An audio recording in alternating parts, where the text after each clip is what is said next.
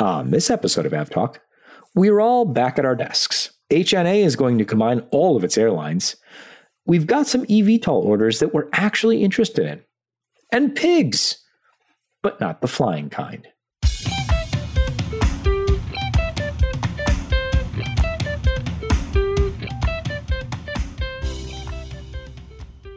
Hello and welcome to episode 131 of AvTalk. I am Ian Petchnick, here once again, as always, with Jason Rabinowitz, and I'm back, Ian. How was your European adventure without me? My European adventure. This is funny. My first European adventure without you in quite some time. Yeah. I mean, none of us have been to Europe in, 18, 19, 20 months, but you did. Didn't you do the 350 with SAS? I was not there for that. Oh, yeah. I mean, that's such a, that one is such a blur because it happened, that was my last trip before everything shut down. And so that's kind of a blur in the rearview mirror as it is. But this was my first time actually spending, more than, because on that trip I flew in, went to the hotel, slept, and then flew back. So that was actually a 2-day trip.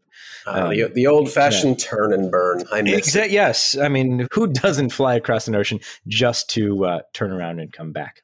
But this time I did more than that. No, it was good. It was good. Toulouse was very good. So for those that listened to the podcast last week, we were recording on Wednesday. It is now the following Wednesday, and I have since seen things and come home. On Thursday, like I mentioned last episode, we went to the A350 final assembly line and we toured the A350-1000 test aircraft. And those two, I put up a blog post on our blog, and we'll have a great video out this Friday, same time the podcast comes out, that has all of the footage from both the summit, but also our tour of the final assembly line and the A350-1000. But I will just say I was a kid in the candy store. Excellent. It was just, they let us touch things. They let us look inside things. They let us go places they don't normally let people go. And I was very excited about that. Of course, all the places they don't normally let people go, you can't take photographs of. So that was kind of, the trade-off there. But I will say that we had a lot of fun. I learned a lot. And I'm very excited to show everybody what we learned when the video comes out on Friday. So as you're listening to the podcast, finish listening to the podcast because we've got a great show and lots to talk about. And when you're done with the podcast, go watch that video from Toulouse. And we get into, Gabriel and I get into a lot of fun and only a slight amount of trouble. Excellent. That's the best combination. And out of curiosity, what is Airbus using for the A350 test bed these days? Is it still the carbon fiber looking one? No. So they've got two that they're using for tests. The carbon fiber one, so the registration is FWWCF, funny enough, for the carbon fiber one. That one is being used for the airspace cabin, coming up with different stuff that they want to do on the cabin. We saw some really cool stuff there, not to spoil the video too much, but there's a lot of interesting things that they're doing with connectivity within the aircraft between, let's say, the seats and how you can control the seats or how you can watch things throughout the cabin, different lighting configurations. So you did get on that aircraft? Yeah. They had that open on the That's actually your second time on that very aircraft now, isn't it? Yes, it is. Yeah. We got to fly that in Chicago, I don't even know how many years ago, 2015, 2016? 2016. Did you find my lens cap? Because I still believe it's on that aircraft somewhere. So the guy was complaining about this guy something rattling, right? Who left a lens and they couldn't find. No, I forgot to ask. I'm sorry. Worth a shot. But yeah, they took us around that. We got to tour that a little bit. And that was fine. There wasn't anything that really blew me away there, mostly because I think I kind of knew about most of the things that they had been working on. A lot of those had already been announced, and it's more of a marketing tool for Airbus to sell to customers that want to buy the A350. But the flying testbed A350 is MSN 59, which the registration there is FWMIL, because it's an A350-1000. Ah, So we're going to our Latin roots here. But yeah, so that one is I think, first or second. I have to double check my numbers, which A350-1000 that is. But that one has no cabin. It has special equipment in both the forward and aft, cargo that moves 10 tons of water, either forward or back, so they can change the center of gravity of the aircraft in flight, either to forward or back, depending on, they can change it up to 10%, depending on what they're working on. They've got some cool cameras attached to the nose that they're using as more of a testing synthetic vision. They had the Velocity Minimum Unstick, the VMU rig, attached to the aircraft when we were there. So we got to go play around with that, the bright orange thing. That's in the blog post that you kind of get to see. And I did a tweet comparing the outside and the inside part of the rig, because there's a lot more to that little skid plate that they have on the outside of the aircraft than meets the eye. There's an entire structure in what would normally be the bulk cargo area of the A350-1000. There's a whole super structure thing that they built in to make sure that the skid rig doesn't go anywhere. So that was cool. We got to see that. And then we got to watch the lead flight test engineer basically break the plane on purpose. They can do that from the flight test engineer's consoles at the midpoint of the aircraft. They can throw the pilots off balance a little bit to see, what's working and what's not. And the coolest thing there is that the pilots see a kind of a synoptic version of the system. So the hydraulic system, a very, focused version that the pilots get the information that they need and not a lot of what's going on behind. The flight test engineers see the whole diagram. So it's very different compared to what the pilots are seeing, because the flight test engineer's station is much more detailed, but they can pull them up side by side. And that was really cool to see.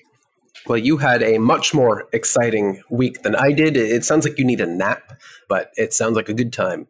It was a great time. I'm glad to be home. I lucked out, though, because I was away for the week and my sump pump broke. So I came home and replaced that yesterday. So that was fun. It's the joys like of owning a home. Yeah, it's like the reward for leaving for the week, is you get to find out what broke. So when we last saw each other, these many days ago, I can't believe it was just, a little over, not even 2 weeks ago. You were in Los Angeles. I was leaving Los Angeles. And then you left Los Angeles. How was your ride home and all that good fun stuff? Good. I flew United to Newark, of all places, because I thought I was going to be flying on a 787-10. Unfortunately, that got downgraded to a 787-9, which is, in economy largely identical. So it was fine. It was good. I had a cheeseburger. It was hot. Everything was fine. We landed early. Our gate wasn't available. We had to wait. So, the standard Newark affair. Yeah. The usual. Not too bad. Not too bad.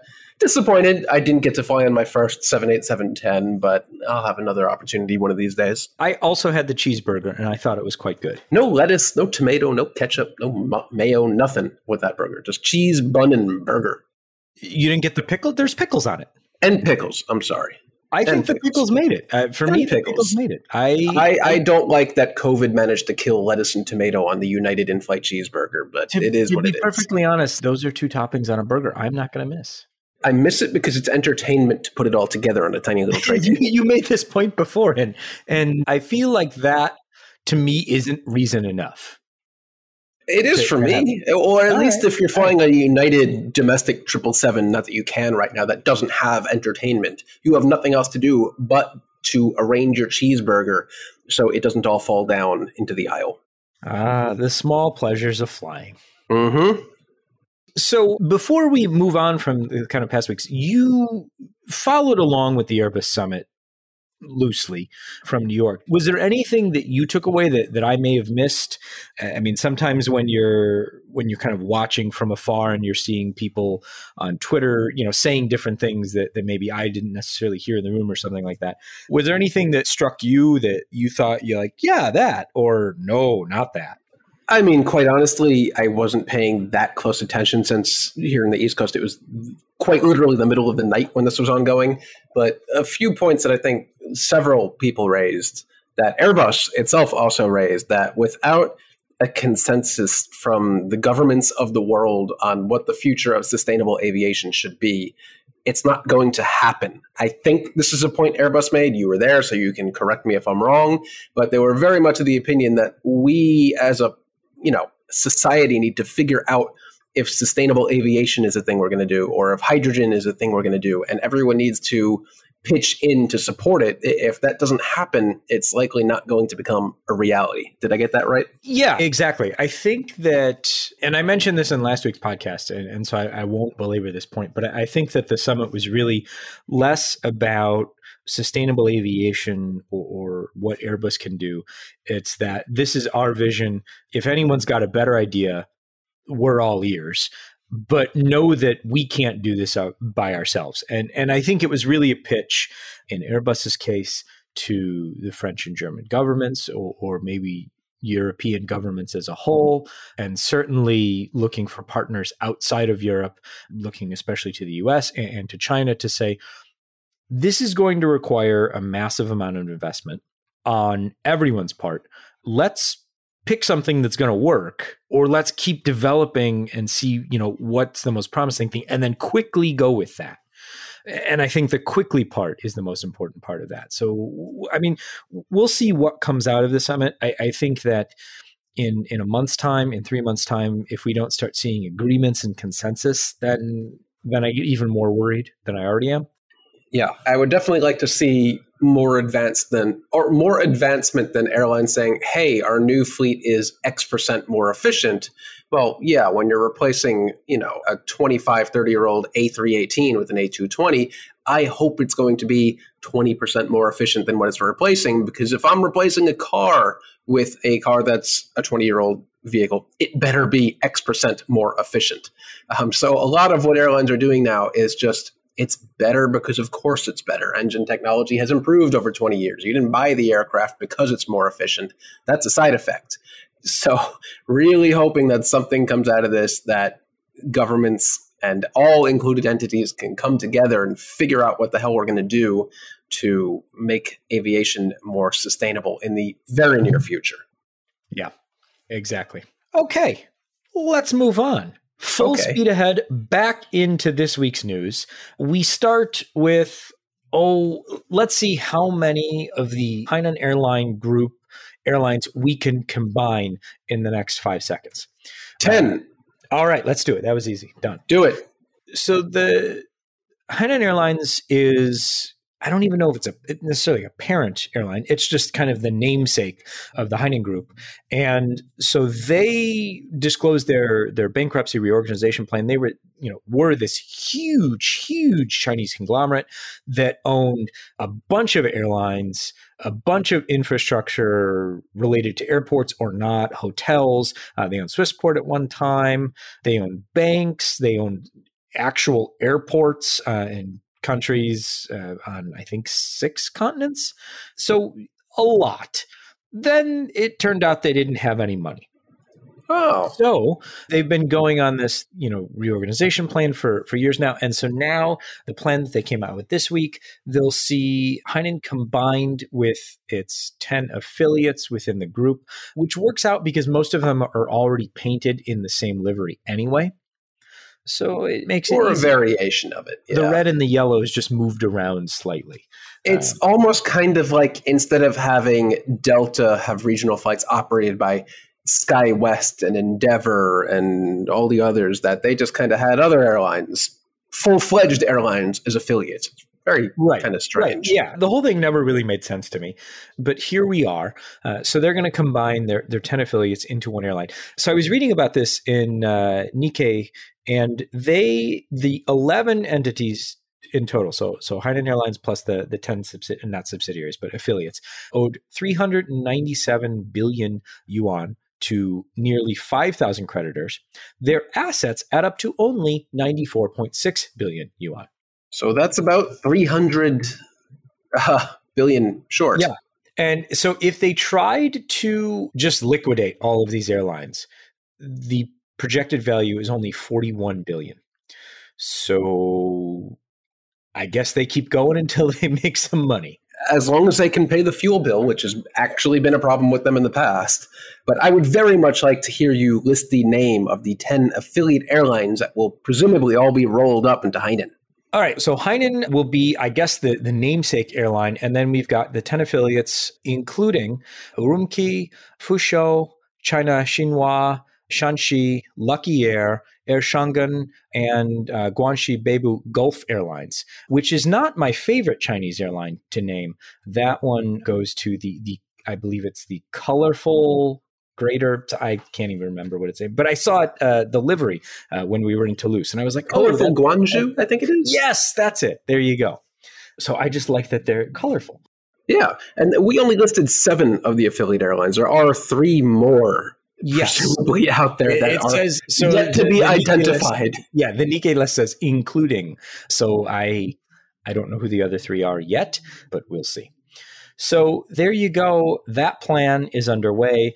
We are seeing a consolidation among Chinese airlines, which, given the current climate, no surprise. Oh, I think there are a couple other. Is West Air an affiliate of HNA Group? One would assume. Tianjin, I think, as well. Yes. GX Airlines, I think these airlines are, or at least once were, and these are some pretty major airlines in China. Yeah, so I mean, it's large airlines with no money, and so now there's consolidation. Let's stay in China and convert more 767s from passenger aircraft to freighter aircraft. Boeing and Gameco, which is based in Guangzhou, has decided to open up 2 lines for 767 conversions, which I think brings the total number of 767 conversion lines to 2,412 billion.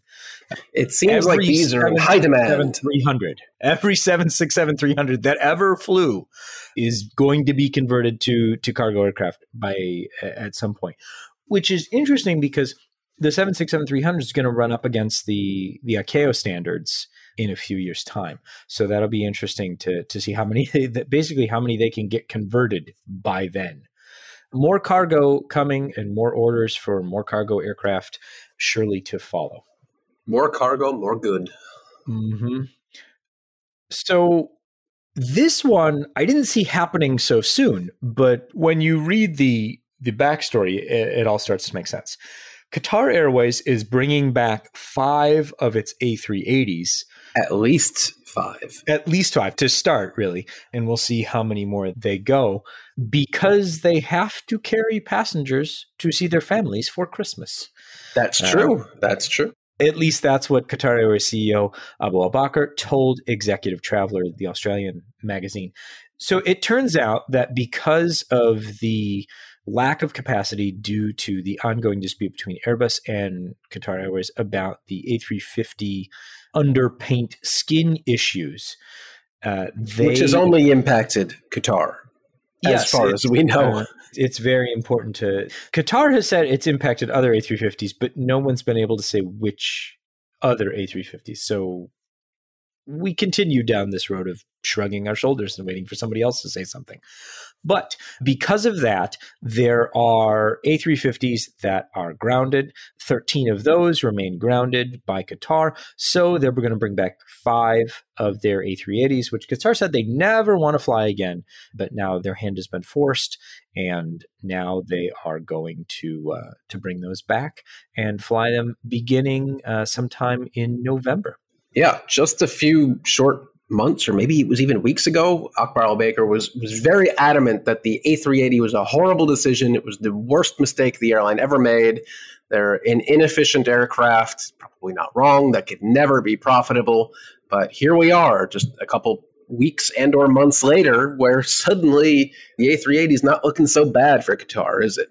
No, some money is better than no money. I mean, as far as the airline's concerned. And did I see something? You know, did I see something about them also wanting to borrow 777s and pilots from BA, or I guess like equity partner BA, to help plug this gap? I mean, I hadn't seen that, but I wouldn't be surprised. I mean, their usage of pilots and aircraft has gone both ways, so I would not be surprised if that happened. This is also on top of resuming flights on the A330, which it had previously completely retired and I believe even painted all white out of the Qatar Airways livery. And those are back flying.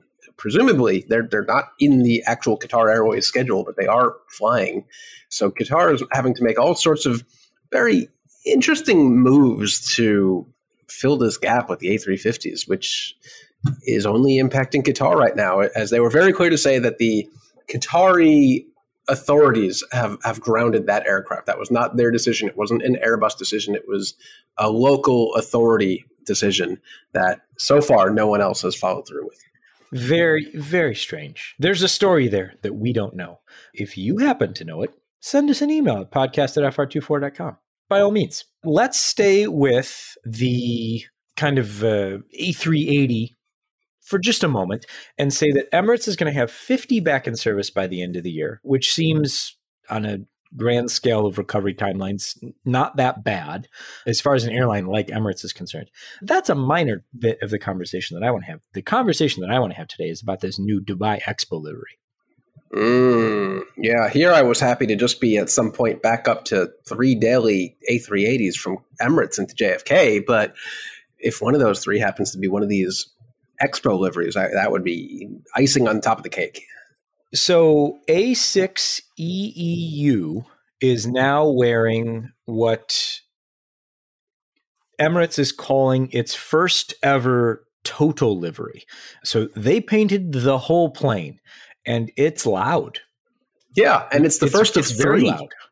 Yeah, so that'll be fun to follow. It's kind of a blue base with Dubai Expo in billboard titles with lots of color, lots of splash, and it's very loud. Currently on its way to Los Angeles on its first revenue flight after painting and coming to an airport likely near you if you live near an airport served by an Emirates A380. So yeah, first of 3, and that's pretty cool, huh? Yeah, it last flew September 8th, actually, JFK to Dubai, and then pretty quickly, I guess, turned around September 29th. Its first flight was to LA, where it is actually already on the ground there. And we don't know where it's going after that. But if you're one assumes it's going back to Dubai. I would assume so. After that, though, if the Emirates A380 serves your airport, definitely keep an eye out because you cannot miss it. The Emirates A380 served my airport once. One time, and it was terrible. It was terrible. You failed miserably. Oh, that was terrible. I heard they put the JetBridge crew in charge of that flight, in charge of rehabbing the ATS system. Very few people get that joke. Yeah, very few people understand that joke. But if you've flown through Chicago, you get it. Anytime in the past, 9 years or something? It sure seems like it. The rehab. Flights that I might actually have a chance of seeing. The Southwest new special livery, the Disney, so it's Southwest's 50th anniversary. It's Disney World's 50th anniversary. They got together. There is now a Southwest 737 in Disney at 50 special livery. So that, I like it. It's much, I want to call it much more understated than the Dubai Expo livery, but I thought they did a nice job. And that one is not painted. It is stickers. Detailed. Yeah, far fewer pastel colors on this aircraft. Yeah, so but a very nice. It's got the castle and some. There's actually, if you look at the photos up close, there's some real nice detailing there. So and on the inside, I think they put some decals on the inside of the window shades too. So somebody in a window seat flying from Baltimore to Buffalo can be quite aware of the Disney 50th anniversary if they close their window shade, which you shouldn't do. Yeah, well, I mean, maybe I don't know what to tell you. But yeah, that's where that's at. What do you say we take a quick break and then come back and talk about some new developments that have happened as far as orders? Let's see, we've got orders, we've got lawsuits, we've got new airlines, and last but not least, we'll have pigs. We'll be right back.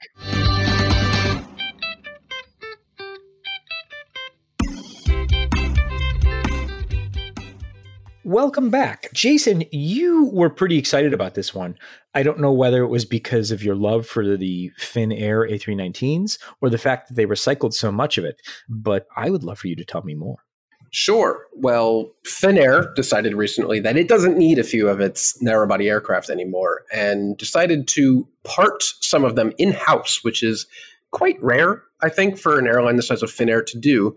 But it has announced that it has dismantled and recycled 99.2% of one of its old Airbus A319s, which is pretty damn impressive since they were targeting 90 to 95%, and they recycled almost 100% of the aircraft, which is really just cool, I think, for an airline the size of Finnair in that region to do.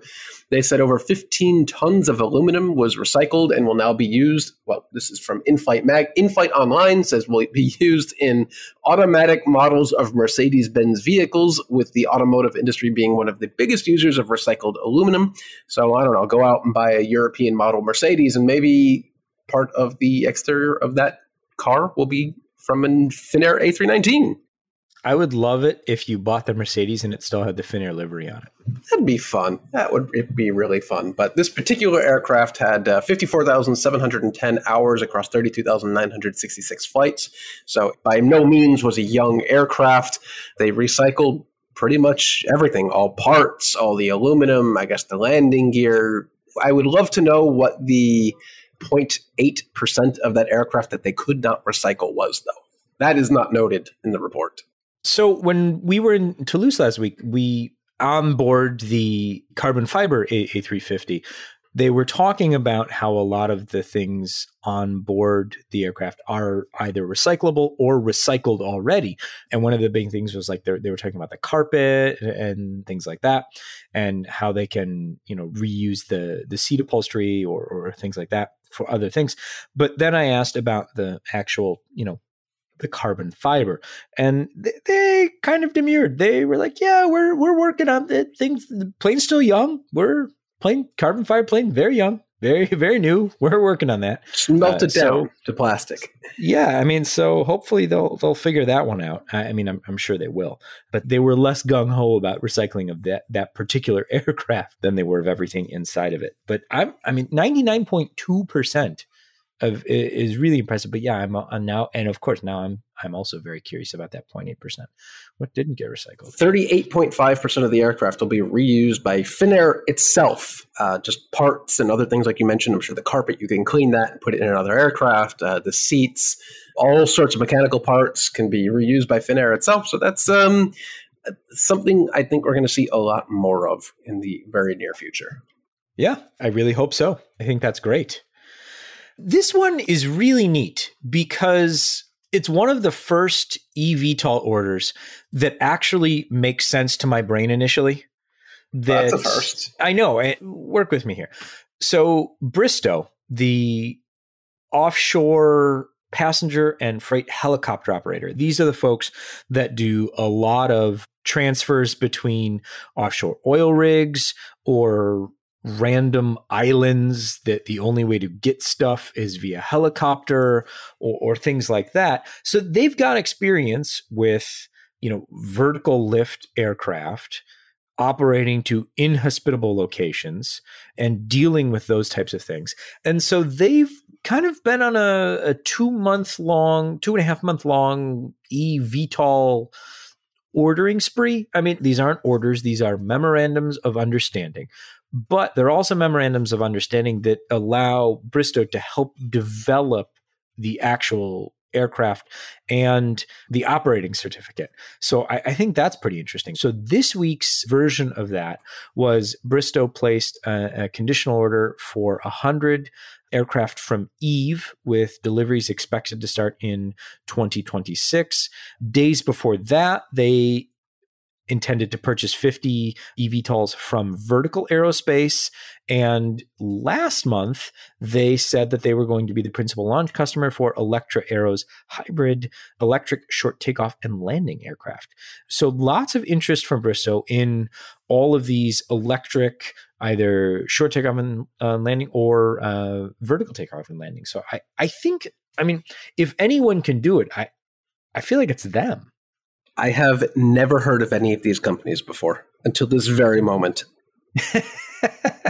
Except for Bristow, I know who the operator of the helicopters are, but all of these eVTOL manufacturers or supposed manufacturers in the future, I've never heard of any of them. It's very weird to have to hear these names and then to go later and look at who these companies are. Not that it matters because none of them actually make anything right now, I presume. I guess this is what it must have been like back in, the 1940s or 50s when airlines were ordering random airplanes from random manufacturers that may or may not have ever been delivered. It's a whole new world. I guess the Eve aircraft is a little bit more, I don't want to call it a sure thing, but it's a little bit more established because of Embraer's backing. This is the one that Embraer is behind. But the others, I mean, certainly, sure. I guess that's an interesting parallel, and we certainly are living in kind of a new age of, I wonder if they'll make it. Or in 20 years, we'll be like, oh, here's a brochure. That's really interesting. Yeah, the Embraer one is interesting, that tie-up. But I'm still just kind of trying to grapple with the fact that none of the major manufacturers themselves are getting in on this. Boeing's not doing it. Airbus isn't doing it. Embraer's not doing it. Bombardier wasn't doing it. Well, in Airbus's case, though, Boeing is kind of doing it as far as an investment process, and Airbus is doing it. But they're not going to call it a Boeing or an Airbus. Well, but they're calling it the City Airbus. The City Airbus they had City Airbus, now they've got City Airbus Next Gen that they unveiled at the Airbus Summit. And that was the they went from a 4-seater, kind of like the 4 rotors to 8 rotors, and they're all geared for level flight. So it's a different development thing and kind of a bigger aircraft. So, Airbus is working on it. Boeing, it might not be called a Boeing, or as things move along, it might eventually be called a Boeing. There might be something, called a Boeing something or other. Boeing something or other. I like it. Yeah. It's 7 something or other. It all sounds good. But I think with Bristow, it's interesting because they get so much of their revenue from the oil and gas market. They fly so many of those, offshore oil rigs, those that they're responsible for. So I feel like all of this eVTOL stuff is a really interesting, it's in their wheelhouse, but it also allows them to pivot out of oil and gas as hopefully we stop extracting oil and gas, or at least there's a big drawdown in oil and gas extraction. So I think it's very interesting, both from their expertise and their current business model. So I wanted to bring that one up.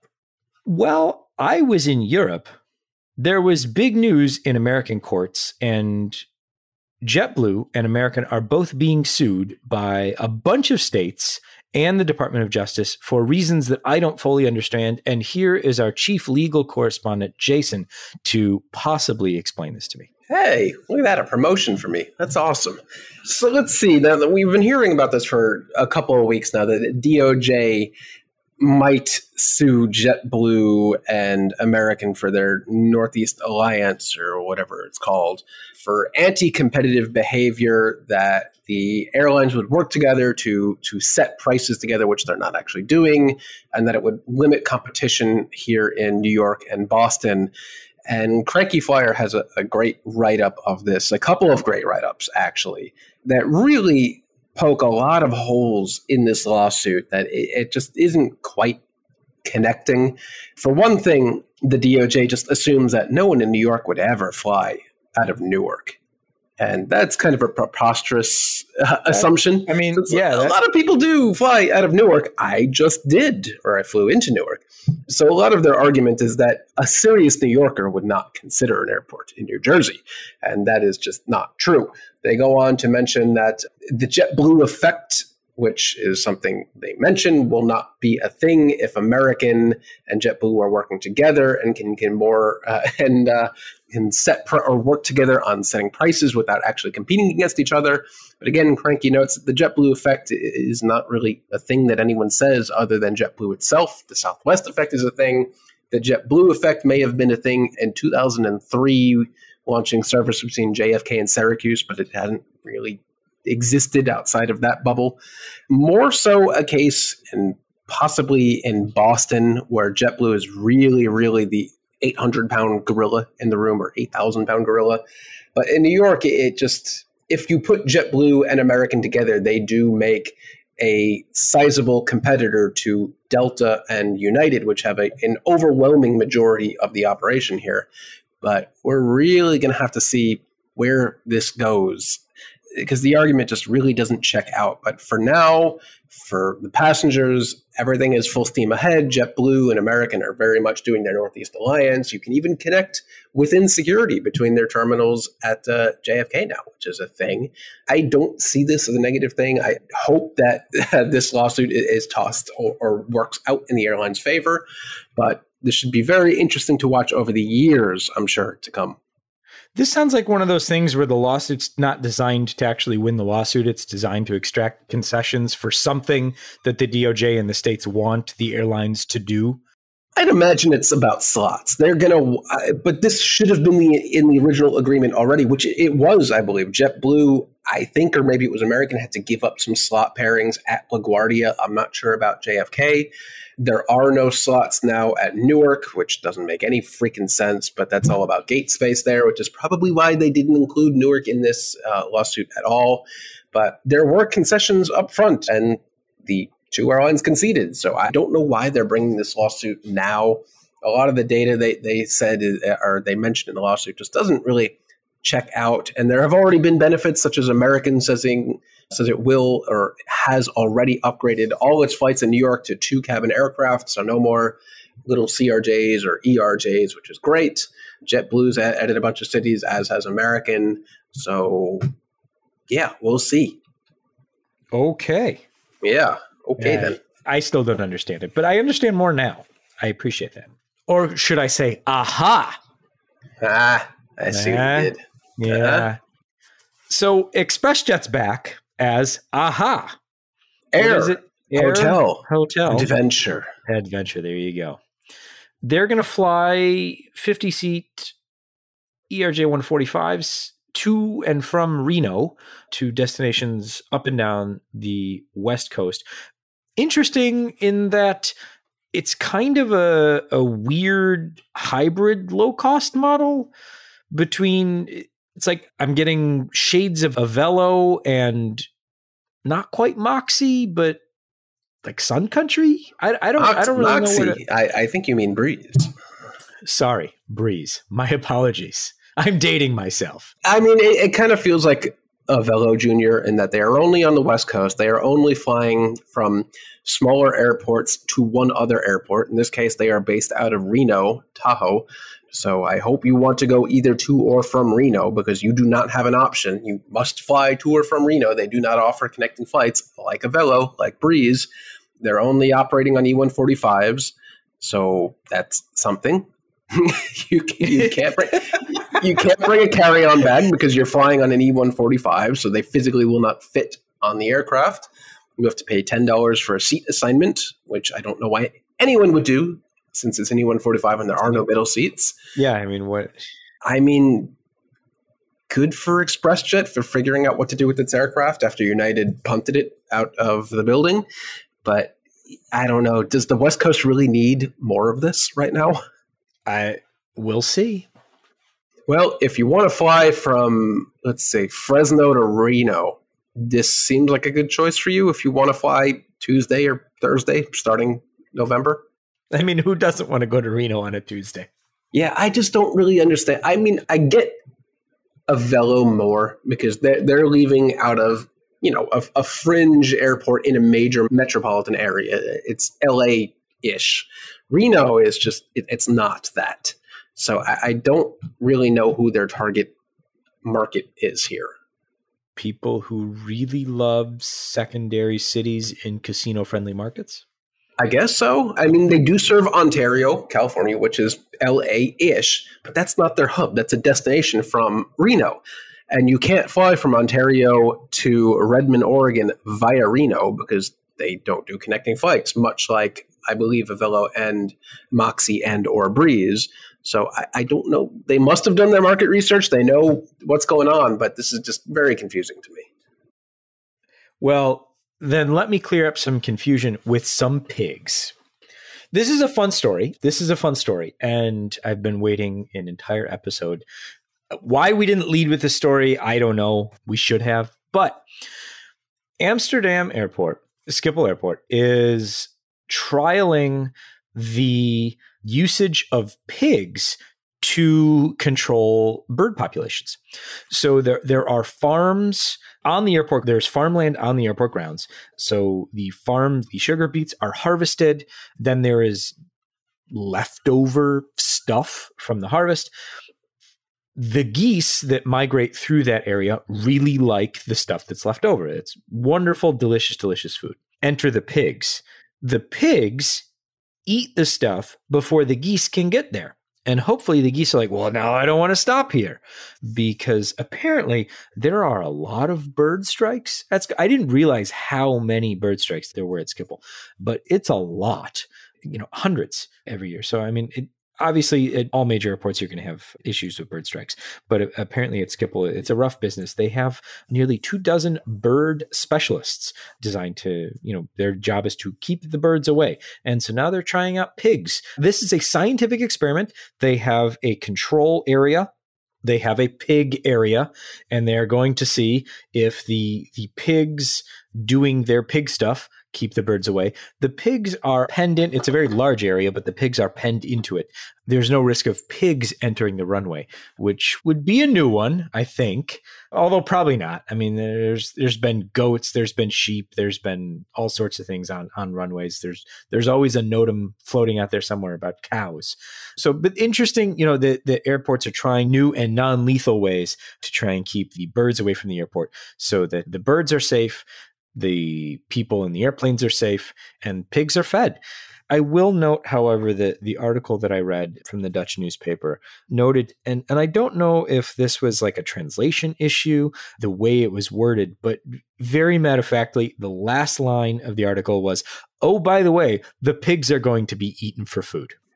Yeah, I can't not think of the Simpsons episode where they resolve a problem with an animal by introducing a predator animal that will eat that animal. And to get rid of that animal, they keep introducing other animals. So there was like a Chinese needle snake will eat the lizards, but then the snake-eating gorillas will eat the snakes. But then they say, won't we be left with the gorillas? And they say, oh, no, they'll simply freeze to death when winter rolls around. I kind of feel like we're in that situation here, but I hope not. But I don't think it's quite the same. But it is interesting to see whether or not it works out. How do we solve our goose problem? Pigs. I mean, how do we solve our inevitable pig problem? Well, winter's coming. Sometimes you got to think outside the pen, Jason. On that note, some housekeeping before we go. Last episode, I promised a conversation with Malcolm, who is Airbus's chief test pilot. That conversation is still in the works. It turns out that because you're Airbus's chief test pilot, you actually have to fly the plane. So he was unavailable this week. But we're going to have him in a few episodes' time, assuming we can get all the schedules to work out and all of that good fun stuff. But I'm really excited to talk to him. I know Jason's really excited to talk to him. And so I think that's going to be a wonderful episode. So stay tuned, and thank you for your patience on that one. I'm going to ask him about my lens cap. He'll find it for you. I talked to this guy for 20 minutes, almost entirely by accident. And that's like the one regret I have about last week is not recording him while he was talking. So we're going to do it into Just remember what you said and ask those questions again. Yeah, I've written it down. Literally, I have actually written it down. So that's coming up. This, however, has been episode 131 of AvTalk. I am Ian Petchnick, here once again, as always with Jason Rabinowitz. Thanks for listening.